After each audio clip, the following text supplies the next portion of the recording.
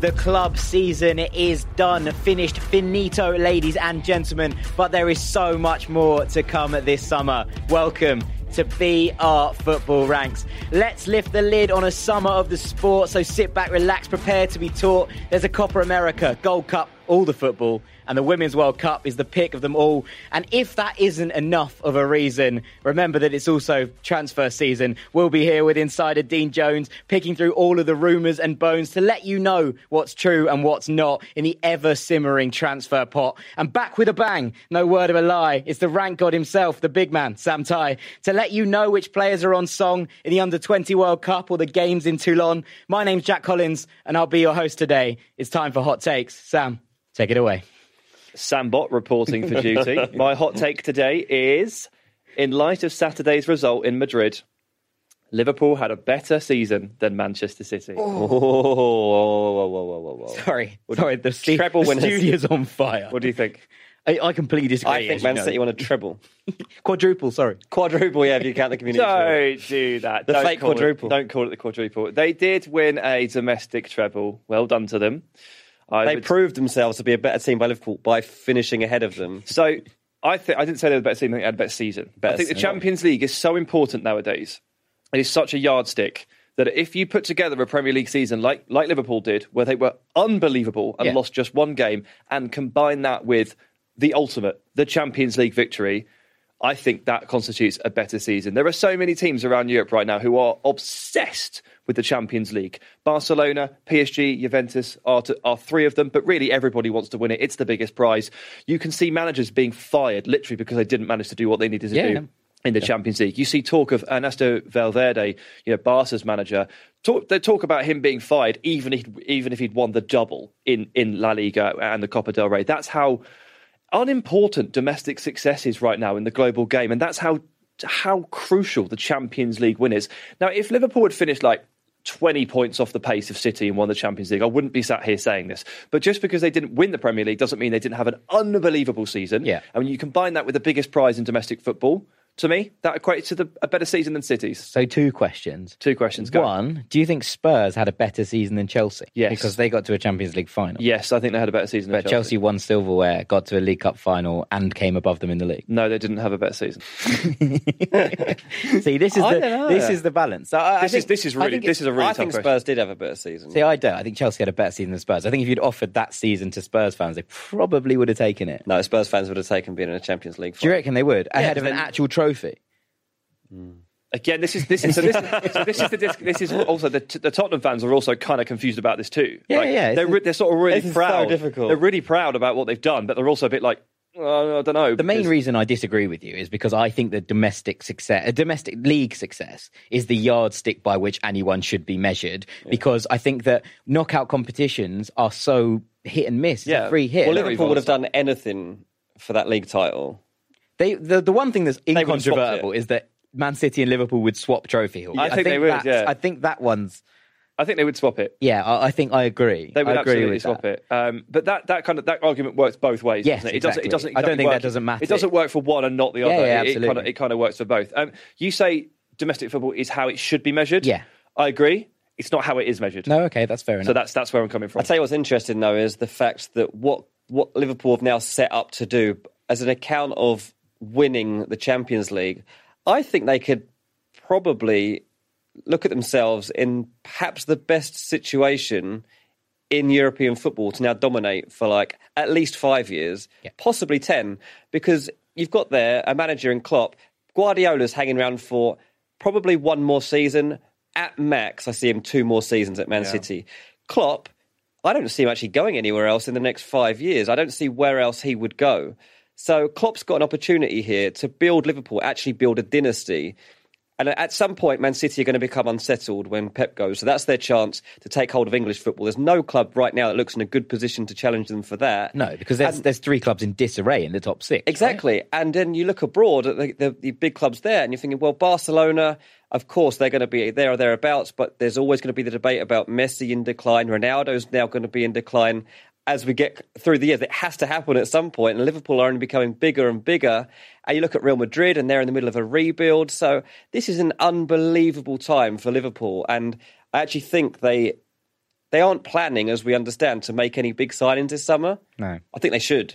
I think that this is the time to absolutely capitalise on this moment and not rock the boat by making like huge. They don't need to. But they do need to. They need like one or two players. You maybe. have to have a real in-depth squad because you start to lose players as soon as the transfer window closes. Say somebody significant gets injured. Well, straight away you're falling off the pace. Like you can't afford for it to happen. Make the most of it. Liverpool need a couple of versatile players that can do jobs in different areas, but are quality operators. I think someone like Julian Brandt obviously has already signed for Dortmund would have been a perfect signing. Someone of that quality, that caliber. Memphis Depay right now is a name that really interests me as like a Liverpool player, a potential Liverpool player, because he can do 3 different roles. That's what I mean. He's very good now. He is good, yeah. Yeah. It's one of those. I think kind of interestingly, and how I suppose is best to look at this in some regards is how will history judge this season? Where are we going to be looking back in 5 years' time and looking back and saying who's going down in the history as they had an amazing 2018 or 17-18 or 2018-19. They had. Because it's both. Yeah, but I think who would you look back on as the team of the year almost? But maybe the question actually lies in the future. I was thinking about this because if City win a 3rd title on the bounce next year, then suddenly this win becomes even more important. I think if that happens, then it kind of shuttles Liverpool off to the side a little bit, especially if they don't win back-to-back Champions Leagues. But if Liverpool win it next year... But if Liverpool win it, then maybe you look at this as the springboard which actually led to the ending of a dominant period, but also the break of their own kind of Premier League curse. And then suddenly you're into a different... So maybe the answer is we don't actually know until the end of next season. Also, one for you as well, not to take it down a different route, but like, say, for example, Virgil van Dijk was given the Ballon d'Or based on this season. Would that swing it even further? Because he'd be the man to break the Messi, Ronaldo dominance associated with the season in which Liverpool won the Champions League. Mate. Sorry, excuse me, yeah.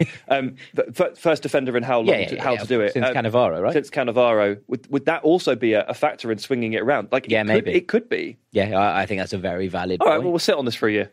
I think we'll have to revisit this in June 2020, unfortunately. Dean, I'm going to throw it to you. What's your hot take this week? My hot take is that rank squad legend Luka Jovic has, as predicted by this podcast, has signed for Real Madrid. Mm-hmm.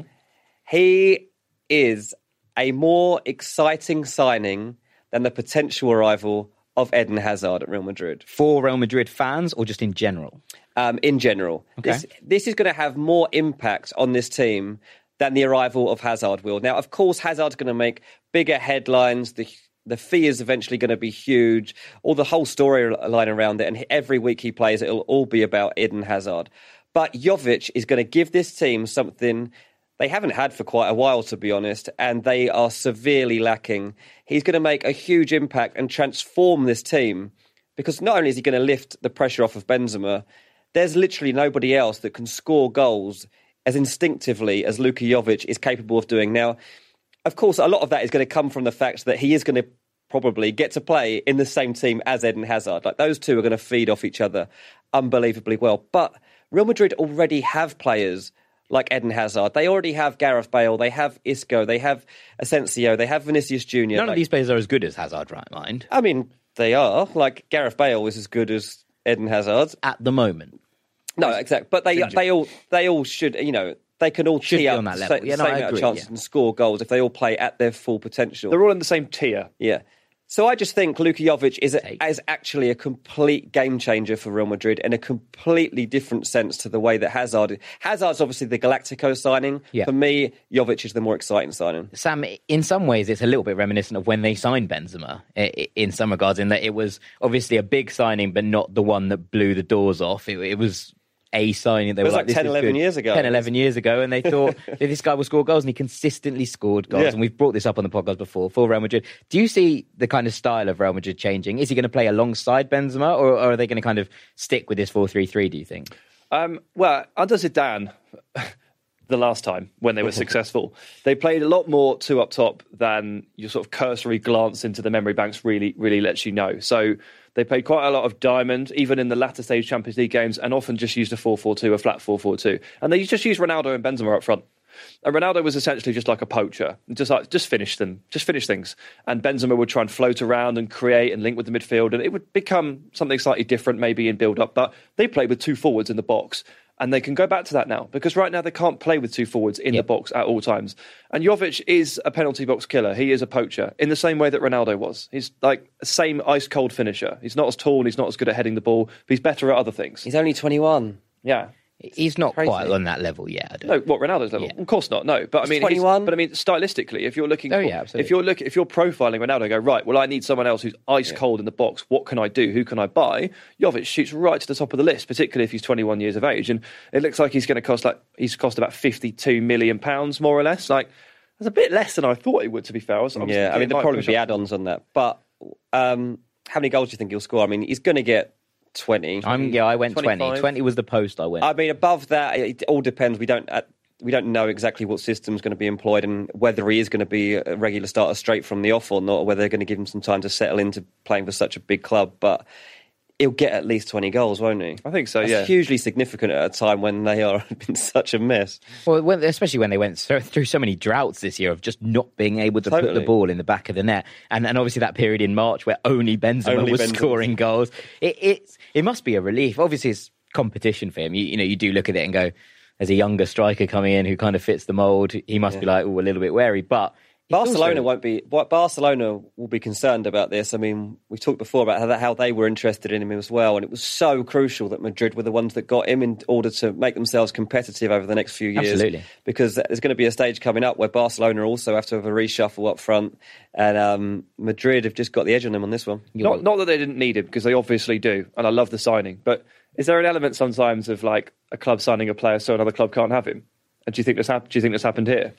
I think it's probably a bit of both. As we said, like, it's inconceivable that he could have gone to Barcelona, because Madrid would have just fallen so far behind, because they wouldn't have found someone like this that can score every sort of goal. And at this fee's not bad at all. Like, this is a decent amount of money to pay for this player. How much have Frankfurt made on the flip? Yeah, what did they sign him for? 7 million? 7 million. So they've made 45 million in 3 months. At least, yeah. Minimum. That's good. That's good progress. Let's see what Real Betis make on Giovanni Lo Celso and compare it at the end of the summer. That could be a serious one as well. Yeah. All right. Well, we actually did talk about Giovanni Lo Celso in this week's poll. He was one of 3 options to talk about who you wanted to discuss in terms of players linked away from their current clubs. He didn't win, though. He came second, and the winning person was Adrien Rabiot, whose contract is up at PSG. Mm-hmm. He's potentially a free agent. He's kind of a former footballer at this stage. He hasn't played for so I don't think he played football in at least 6 months. He hasn't played probably this year. Longer. Yeah. Dean, where's he off to? What's the latest? Well, I mean, Rabiot obviously got in a bit of a contract spat at PSG and wanted certain terms, and PSG were like, nope, you're not having it, and we haven't seen him since. Now, back in January, it looked very much like Rabiot would be joining Barcelona. We're looking at sort of 10 million a year wages. It all looks like that was falling into place, and that has now hit the curb and does why? not. Do we well, know why? De Jong for a start, right? Yeah, I mean, but they could still probably do with a third person in that midfield, given the fact that Arthur is one. Well, you've got to is take another. into account wages Rakitic, as well. Busquets, But the wage bill, Alenya is the wage bill. Ricky Puig. He wanted such big terms as well. They have to consider how much they're paying all of these players, especially if they're not all in the team. So suddenly, for me, Rabiot's in a situation where he might not hit the market he thought he was going to get. All top 6 clubs in England looked at him and have thought about it, which you have to in this situation. He's a free agent. You have to look at a player of this quality when they're available for free and take into account how much you're going to have to pay them in wage. Look at Aaron Ramsey going to Juventus. Yeah, exactly. It's the same situation pretty much. But Liverpool don't seem to be that interested in him right now. It doesn't seem like the kind of character that Klopp would be mildly in Exactly favour that. of. Man City fallen off the radar. So suddenly you're left with United, Tottenham, Arsenal still in the mix. And you're even getting him linked to Real Betis now. Now, when he first started pushing for these terms and stuff and thinking he was going to end up at Barcelona, suddenly 6 months down the line, you're being linked with Real Betis and Man United. Careful. And you're thinking, you're not getting Champions League football suddenly anymore. Yeah. So you're not even getting Europa League football. With Tottenham's Betis. basically the best he can hope for right now by the look of things, which obviously would be a good move. But that seems like a lot of wages for Levy. Like Levy. Well, that's the other thing, isn't it? I'm not sure if I can can see Tottenham committing to a contract like the one he was hoping for. Especially given that they don't pay their own talisman, that kind of wage. Yeah, you look at what Kane's had to do to prove that he's worthy of these kind of wages, and Hugo Lloris, like the top earners at their club, have really had to prove themselves. And the character of Rabiot, I'm not sure what you would think of that signing, because that's something that's looked in players right now. It's not just what they can do on the pitch, it's what they're like around the dressing room, around the squad. Will they unsettle you? If I was Ole Gunnar Solskjaer, there's absolutely no way You'd go nowhere near I'll be touching a player like this. No, this is the problem. Rabiot has never, ever let PSG down on the pitch. Never. You rate him very highly. He is brilliant. I'd basically forgotten he existed until he won the poll. Yeah. And then here we are again. And it's reminded me that, watching him was genuinely, it's a great experience. It's the way he sweeps around across the pitch. He's a lovely footballer. He's such a powerful guy. He's a press-resistant central midfielder with technical skills, with passing skills, and with strength. There's so much to like about Adrien Rabiot. And if he hadn't have entered this contract dispute with PSG, he'd still be playing for their first team. That is his level. He's just kind of messed this up a bit, I think. And character concerns, yes. His mother acts as his agent, and there have been a couple of reports in the press about how she can be quite unsavoury to deal with at times. I don't know quite what to make of it, but the consensus seems to be that he's a difficult man to work with. Of course. So there are certain clubs like Manchester United who really can't afford to go anywhere near that because they have enough problems themselves. I think this is basically a high-tier case of your Max Meyer, who came away from Schalke last season on a free thinking, I'm in the money here, and he ended up on the bench at Crystal Palace. Now, I don't think it's going to go quite as badly for Rabiot, but it's amazing how these players spectacularly misjudge their scenario. Antoine Griezmann is in danger of doing the same thing, yeah. What about a Real Madrid? They'd be able to afford the wages. He is a player that would probably start for them, especially we've talked about Kroos maybe leaving this summer because he's kind of... Rabiot could do that role. They're being linked with Pogba, they're being linked with Eriksen, they're clearly looking for a midfield figure. Once they've got, their two main priorities were getting Jovic and Hazard through the door. That's always been the first two signings they wanted to confirm. And now that one's done, one's on the way to being finalised, it makes sense. It would make sense, wouldn't it? The fact there's no fee is... That's such a huge thing. They are Real Madrid. Solved another one of your transfer problems we have. There we are. Take that off next week. Take that off. We'll be expecting our check in the post. Right. That is all for this week's Hot Takes. We'll be back after the break with the wonderful Joanna Kamanu to talk about the Women's World Cup and the reasons why you should be hyped for the tournament beginning on Friday.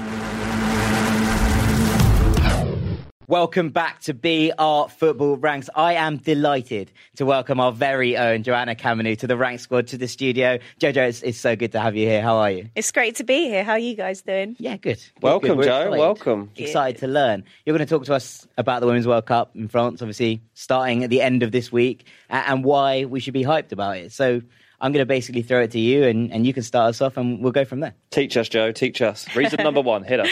To start off, it's a World Cup, so we should all be hyped for it. It's hosted in France, and as we know what happened last year, there'll be a lot of excitement around the team. The sticker albums are out. You can put your bets on.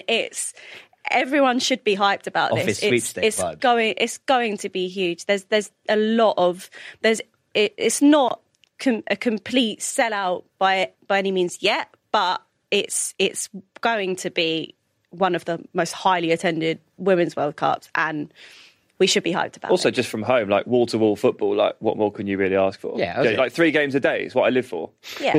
So the season's ended, club season's ended. Let's go on with the World Cup. Yeah, exactly. I mean, there's so much to be excited for in a general kind of sense, but ultimately, this is the pinnacle of the sport, right? This is the one that every player wants to win. This is the very peak of the game. Everyone wants to win it. It's got the best players from all over the world, and it's really exciting watching the send-offs, watching everyone from around the world getting hyped for it. I think we should all be ready. Excellent. Well, let's keep rolling. But It's a World Cup seems like a good place to start. Where do you go from there?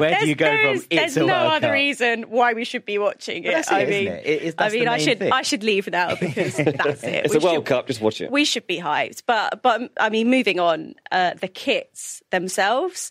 I think this is a really big year for the women's tournament because it seems to be the first time where a huge launch has happened around the kits, and I think people are really excited about them. if you haven't seen them, some of them are awesome. Nike did a kit launch in France, which had wide coverage, and the France away kit is so nice that if you haven't seen it, you've been buzzing to say this, haven't you? You should go and have a look at it, because I would wear it. What is it? What is it? The white polka dot one? It's white and it's got polka dots on it, and it's stunning. That one, is, yeah. And it's. I'll give you that. It really is stunning. I thought she was overhyping it when she talked to us about it like yesterday when we were planning the show, and I looked it up. I was like, fair enough, that is actually really nice. Really lovely. I know Sam's got an eye on the Lionesses kit as well. Particularly the dark red one, the away kit, is so nice. But then flicking through them all, obviously putting aside the England thing, the China grey-orange combo, really nice. I'm wildly into it. And I never really thought orange and grey, like point blank, just didn't think that was going to work. They have designed a super nice kit there. Is this the first time, Joe? Is this the first time they've had like specific women's kits? They used to just wear the same kit as the men. Yeah, I think for a long time. Pretty much everyone. Yeah. This is the first time where it's been such a big deal, and they've had official launches for pretty much everyone, barring a few teams. So it's really exciting. And also the Nigeria kit is back. Yeah, the only one that didn't need a bespoke kit because it's the best kit of all time. They're just going to wear that kit forever for everyone. Yeah, they should stop making new Nigeria Nigeria they never kit. made another Nigeria kit. We've done it now. We've made the Nigeria kit. It's over. We'll give them a trophy for it. Fine. Shout out to Australia, by the way. Everyone else is coming in really nice kits. They're dressed like Norwich City. Nice one. Is that something, though, that in general, I suppose the bespoke kits are kind of part of a bigger phenomenon, which is that this tournament feels like it's been given, finally, the kind of own coverage it deserves. You know, it's not additional to a different tournament. It's its own kind of thing and its own kind of beast. And it now finally feels like it's been given the due credit that it deserves as a World Cup. Yeah, I think people are definitely encouraged by what's been happening. People have supported the game for a long time. And also the kits, as you say, it's just one example of how people are excited for it. It was a really big thing. And also the kits reflect that. So a lot of the kits, I think Sweden's kit looks at people who they look up to, like it harks to certain inspirational females, and the US kit as well. So I think there's a lot of using the kit to say, we're here. And this is what we're about. Yeah. But, you know, as part of that kind of thing, Nike have done so many big launches. We saw Times Square for the US WNT. You said earlier about the one in France for their kit. It all feels part of a bigger project. Yeah, especially and there's certain videos which have been launched as well, which are really inspirational. I think a lot of not just young girls will be really excited, but I think a lot of young boys will look up to the US team. And we've interviewed some of the US players, and they have said that the whole nation seems to be behind them. It's not just young girls who you typically imagine. Space, yeah. It's everyone. The whole nation's got behind them, and so they should. Well, it's also, they're serial winners, America, right? Yeah. Like, it's easier to get behind. It's easy to support the US WNT. No, but I suppose if you are a young footballer in America, and you can either look up to a struggling men's team that didn't make the World Cup, or you can look at the reigning world champions, looking at going back to back, and who are genuinely at the pinnacle of the sport. It's obvious, isn't it? You go for the ones that are inspirational. Absolutely, they're superstars. They are genuine superstars. Right, what's next then? What's the kind of third topic, I guess? Just the amazing stories. There are so many incredible stories surrounding this World Cup, and first of all, the reggae girls from Jamaica, they're going to be so much fun to have around the tournament. We didn't even talk about their kit. Their kit's wicked as well. Their kit's cool. It's their first tournament. They've got such an incredible backstory.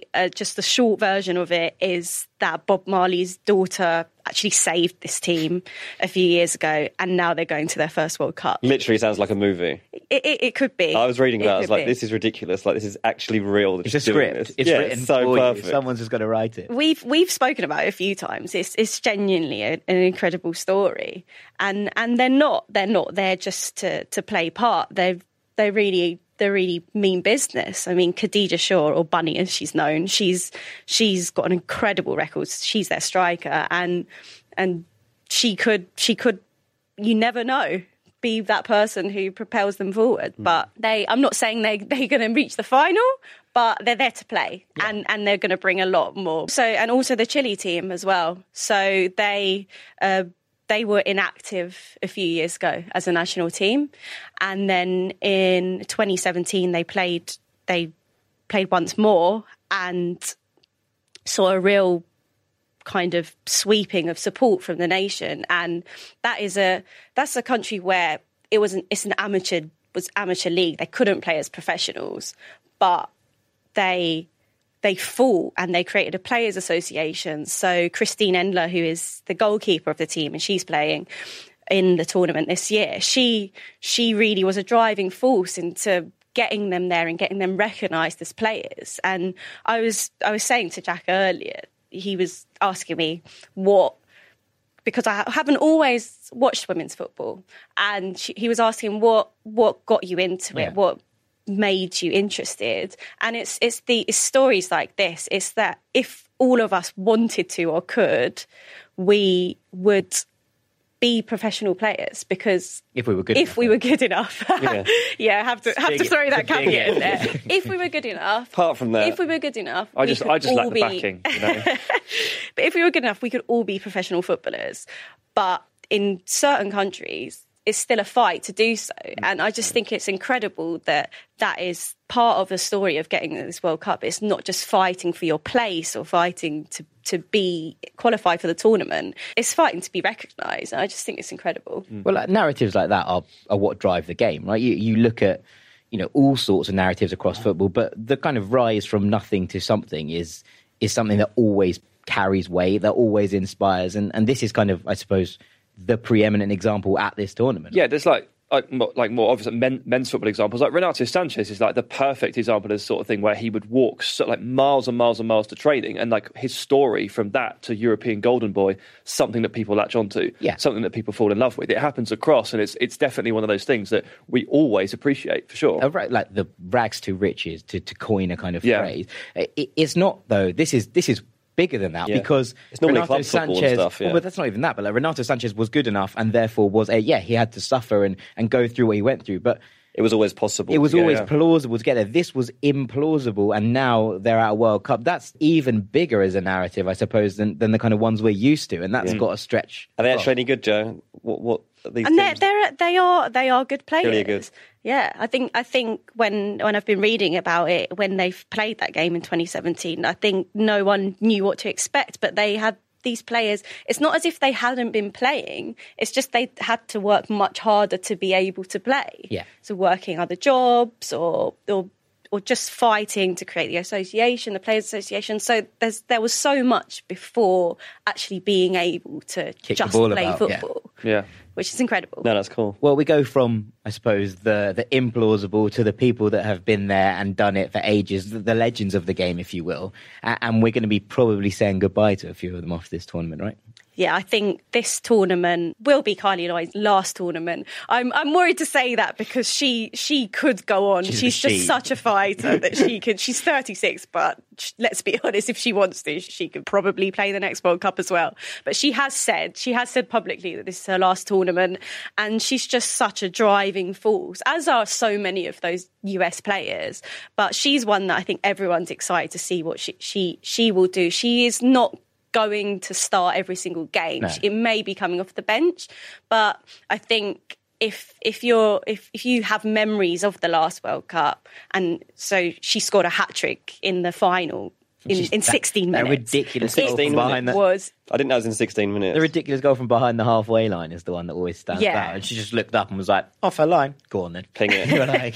It's an incredible goal. So it's just for moments like that. And it's not just her performances in World Cups. It's also in Olympics, which the US team has taken extremely seriously. So seeing someone like Kylie Lloyd in a tournament like this is I really saw an exciting. interview with her, and she was talking about, because obviously she's expected to be a substitute probably from the start, and then she's not happy about that. She's like, I do not want to be on the bench, and I'm going to be quite blunt about that. I intend to play every game. Every minute of every game. She's having none of it. But also, talking of legends, we've got this is seventh World Cup for Formiga from Brazil. Yes, which is absolutely incredible.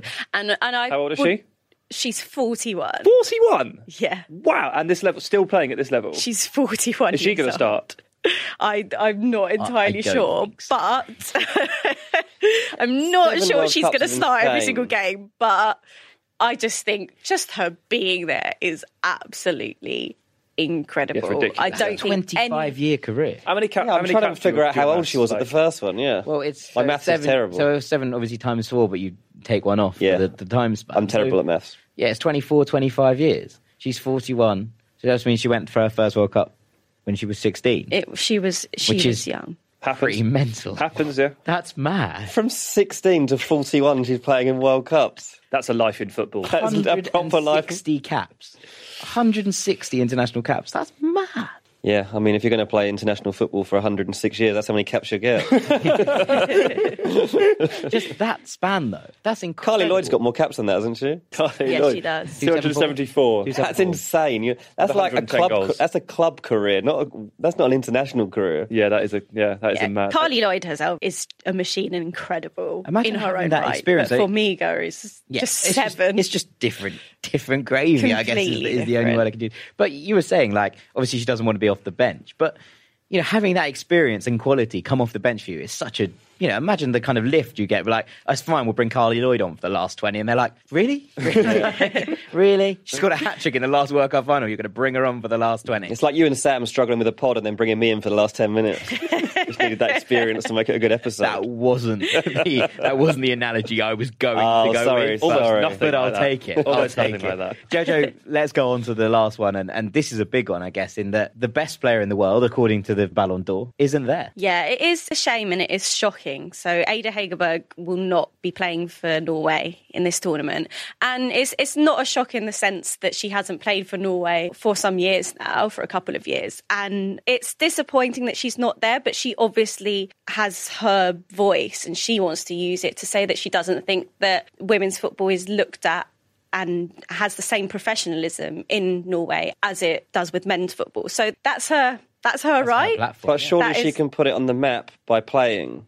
I think there is a lot of discussion of whether it's right or wrong. I don't know if I agree with this. I think the surprising thing is that the US women's team filed a suit so that they could have equal pay, and the whole team did it, got a result. And I think it was fair enough. I think with Ada, the strange thing is that it's just her and no one else has come out in support of that. So it's quite surprising. Were Norway not the first nation to come out? They were the first. And do equal pay for women and men's team? Yeah, so they were the first, and that was after Ada said that she wasn't going to play for them anymore. But I think what I respect about it is that she's saying it's not actually about the money.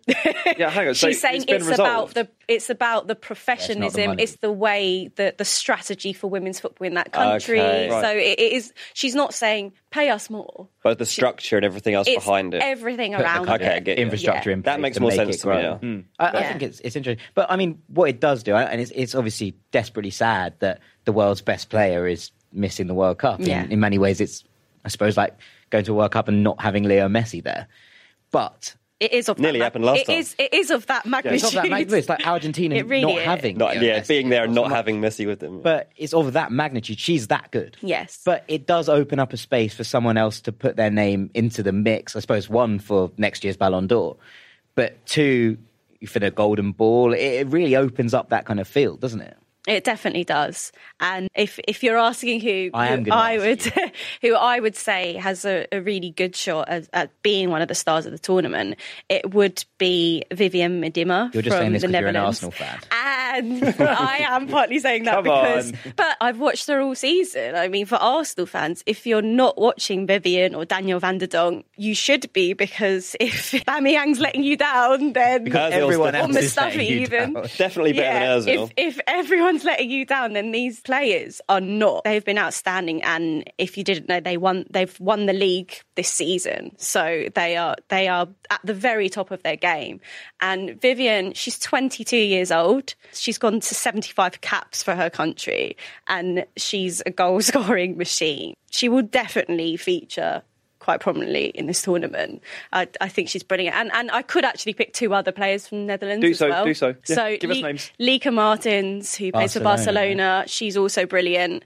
And Daniel van der Donk, she's a midfielder who also plays for Arsenal, but should be a star from that team. So they have a very good team, and also they won the Euros, so they have that under their belt. They have that experience. Yeah. They've gone over the line. Outside the Netherlands, who else outside the Netherlands, is there anyone else? Clearly the Dutch are going to win this thing. I think there's a few players. I think you can't look past the US team, the obvious candidates. I mean, Alex Morgan is one of the most influential and famous forwards in the world. Yeah. When the most influential Times 100 was released, it was her and Mo Salah. So that's how much of an influence she has. But it's not just off the pitch, it's on the pitch. She's an incredible forward, and she surpassed the 100 goals for her country. So she's going to be incredible. That one's off her back now. She can just carry on scoring goals. Yeah. Anyone from England for me to get excited about? I think Jack wants to throw one in here. Fran Kirby is a big name. Once described as mini Messi by her then manager Mark Sampson. She has an absolutely ludicrous record as well. She has 71 goals in 126 games for club and country. She has that really exciting low centre of gravity. I mean, she runs with the ball, you're like, something's about to happen. And how tall actually is she? Because she does look small. She's small. 5'2". She's 5'2". So she's the same height as Jack. I knew. I was waiting for that to drop. In fact, she's 2 inches taller than me. She's it's brilliant. Difficult to judge heights from this height. There's also Lucy Bronze from England, who plays for Lyon, who are obviously the reigning continual champions of Europe, basically. They just own the European Cup in many regards because they're unbelievable. And she's exceptionally good and plays in about 8 different positions and is just really useful at all of them. And Nikita Paris, who's just signed for Lyon from Man City and has scored at an absurd rate this season, basically, hasn't she? In WSL? Yeah, Nikita Paris is definitely one of the players to watch. She's just, I love the way she runs with the ball, and she's one of those players who has an impact on a game. She's fast, she's really good at dribbling, and she can score pretty much any goal that you like. From anywhere. She's really good. So there will be quite a lot of people that haven't watched much women's football, and this is a chance for them to watch their first games. How quickly do you think they could be won over by watching these games? And which team do you think they should watch first if they really want to get into this? I think because it's a World Cup, I think you either watch the debutants, so I think you watch a Jamaica or a Chile just because if the fervour around it. Exactly. And they have the story. If they even score, it's going to be an incredible moment. And then also, if you want to see the best of the best, the US team are incredible. They are really good. So I think, of nature. Yeah. But also what we haven't mentioned is the home team. So France also have a brilliant team. And a team of really experienced players, someone like Eugénie Le Sommer, who also plays for Lyon. Anyone who is very, very good at football seems to play for Lyon. Yeah. So they have quite a monopoly over European They have a decent record, don't they, Lyon? Yeah, they do.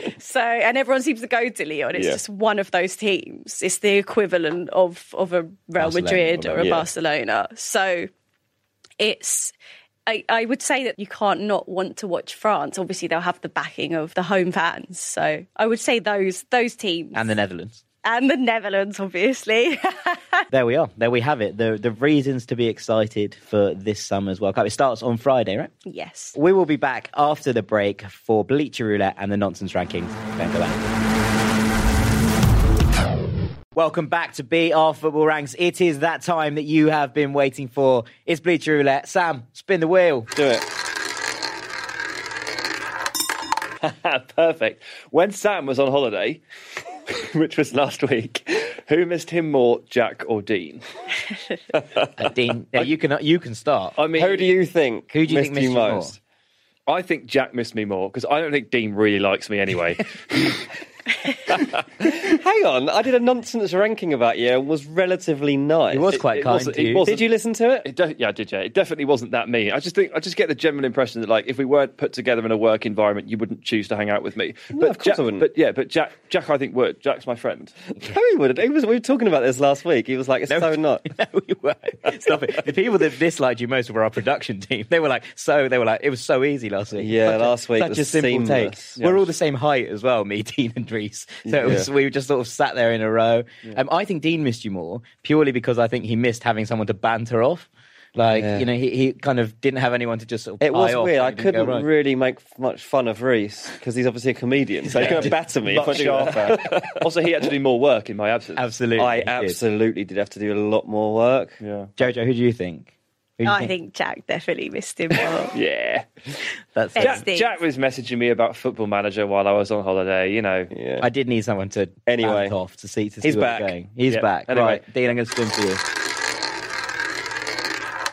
Messi or Virgil van Dijk for the Ballon d'Or? From question. Ben Anderson on Instagram. It is a good question because everyone's talking about this. I keep saying even Van Dijk doesn't want to answer this question, though. Well, he literally did answer the question. Did he actually say, though? Yeah, he was like, give it to Messi. He said give it Messi. Oh, sorry, I thought he said he didn't want to talk about it from the video. I don't think he did, and he got pushed on it. Yeah, he got pushed, and then he was like, I'll take it if they give it to me.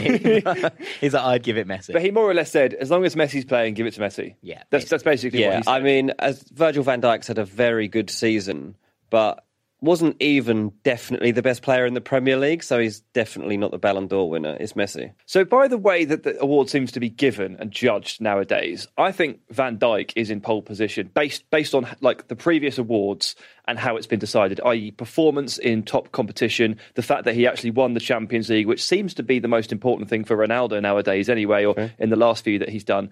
And if he wins the Nations League, I would be pretty much fully on board the Virgil van Dijk Ballon d'Or train. But it's still so tough in there because I understand the argument that Messi is the best player in the world. But based on how it's been awarded, I would say that Van Dijk should get it. Jojo? If Messi wins the Copa America, does that change things? Yeah, absolutely, it does.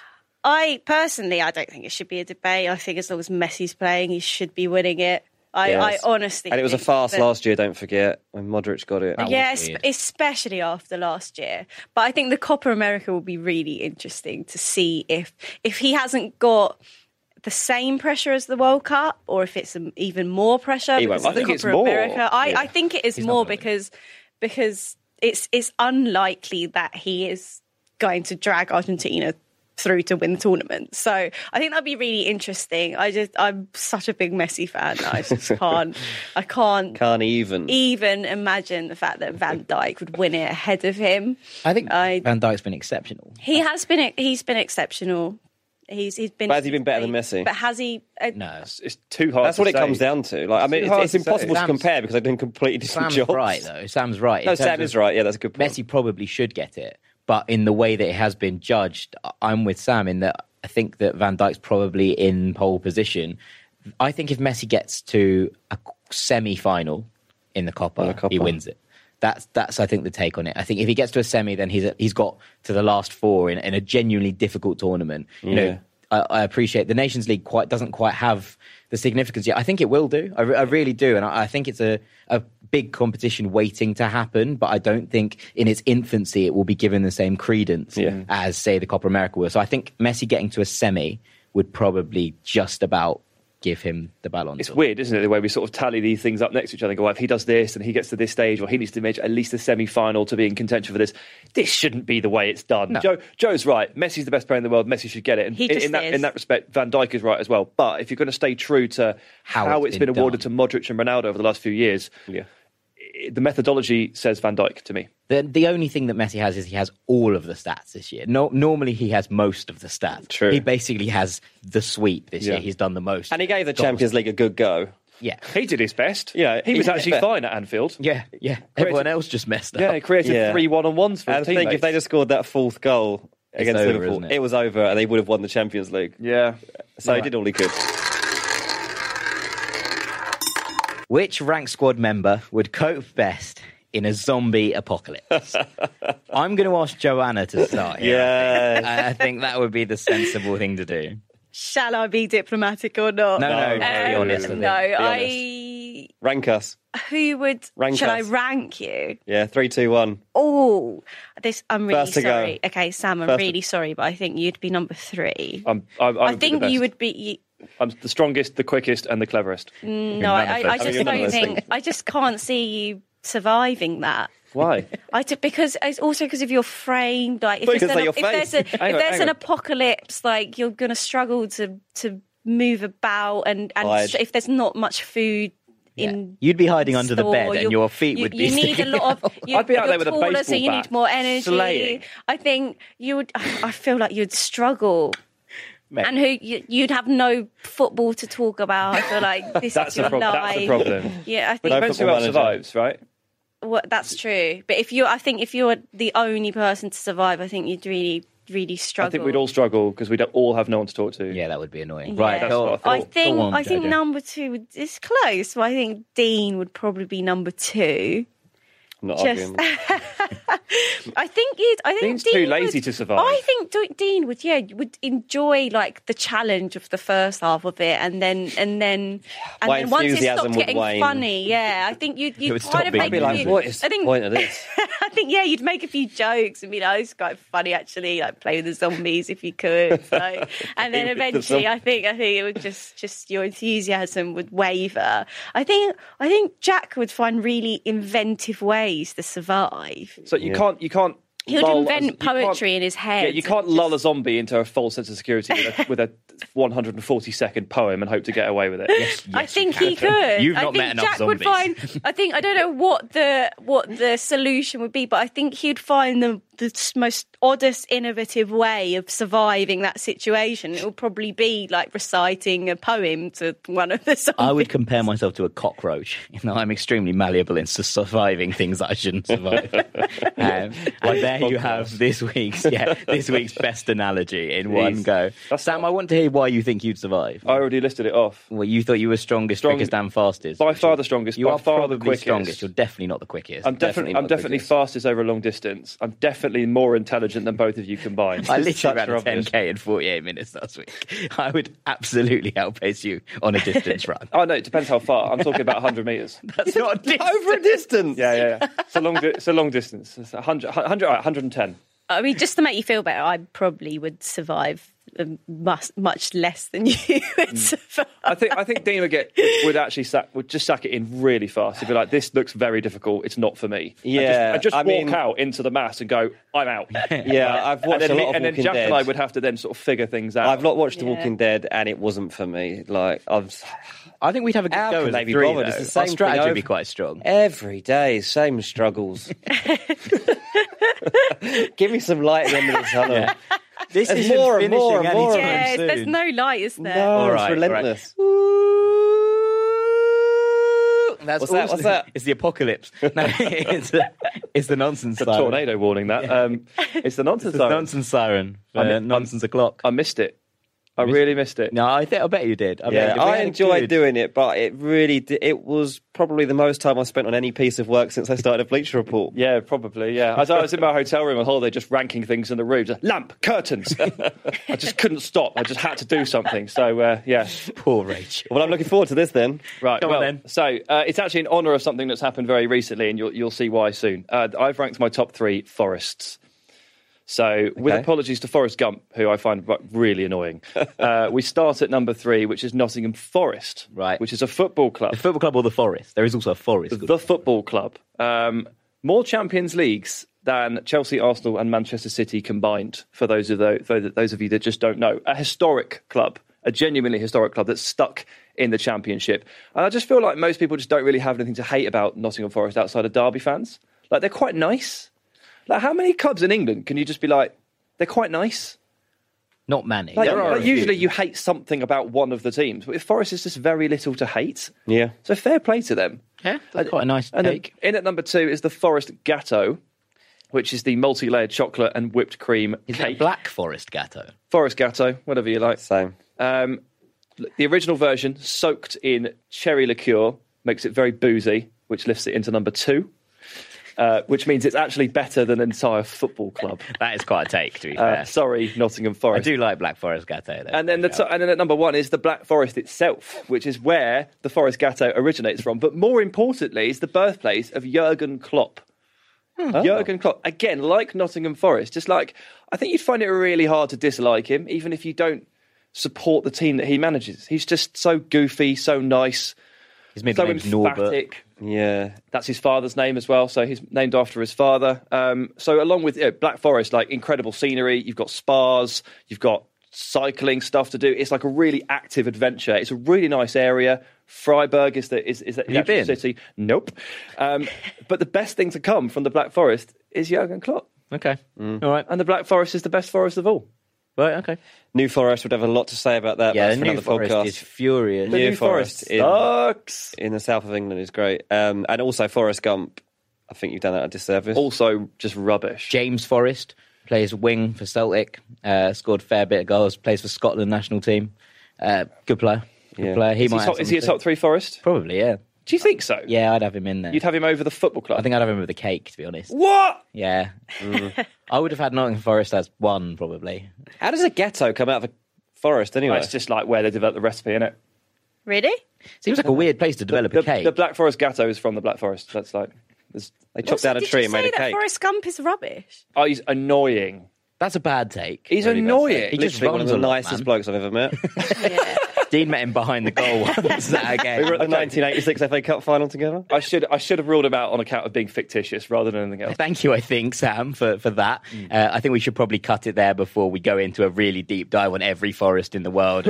No one necessarily wants us. That is us all wrapped for this week, and all that is left for me to do is to say thank you to these three, to Dean Jones. You're welcome. To Sam Ty. Thank you. And to the wonderful Joanna Kamanu making debut, a brilliant debut, my Great ad. debut, Fantastic. Jojo. Our very own, one of the lads at BR Football, Joe. That's me. Thank you to all of you for listening. Remember to get involved with the pod or using the hashtag #BRFootballRanks. Get the three of us on Instagram. Questions for hot takes and roulette, all of those things. Send them to any of us, really. They'll get in there eventually. And if you haven't already, please make sure you have downloaded the BR app for the best sports and culture content in the business. There are exclusive Rank Squad bits coming on it soon. Big summer ahead, boys, no? Such a big summer. I'm going to the Black Forest. You're going to the Black Forest, but that's not going on the app. But everything else probably will. Please keep sharing the pod with your friends and family and anyone else that likes football, and just enjoy your summers, basically. There's so much great football on. You know, the Women's World Cup starts on Friday. There's a Copa America. We'll be here every week.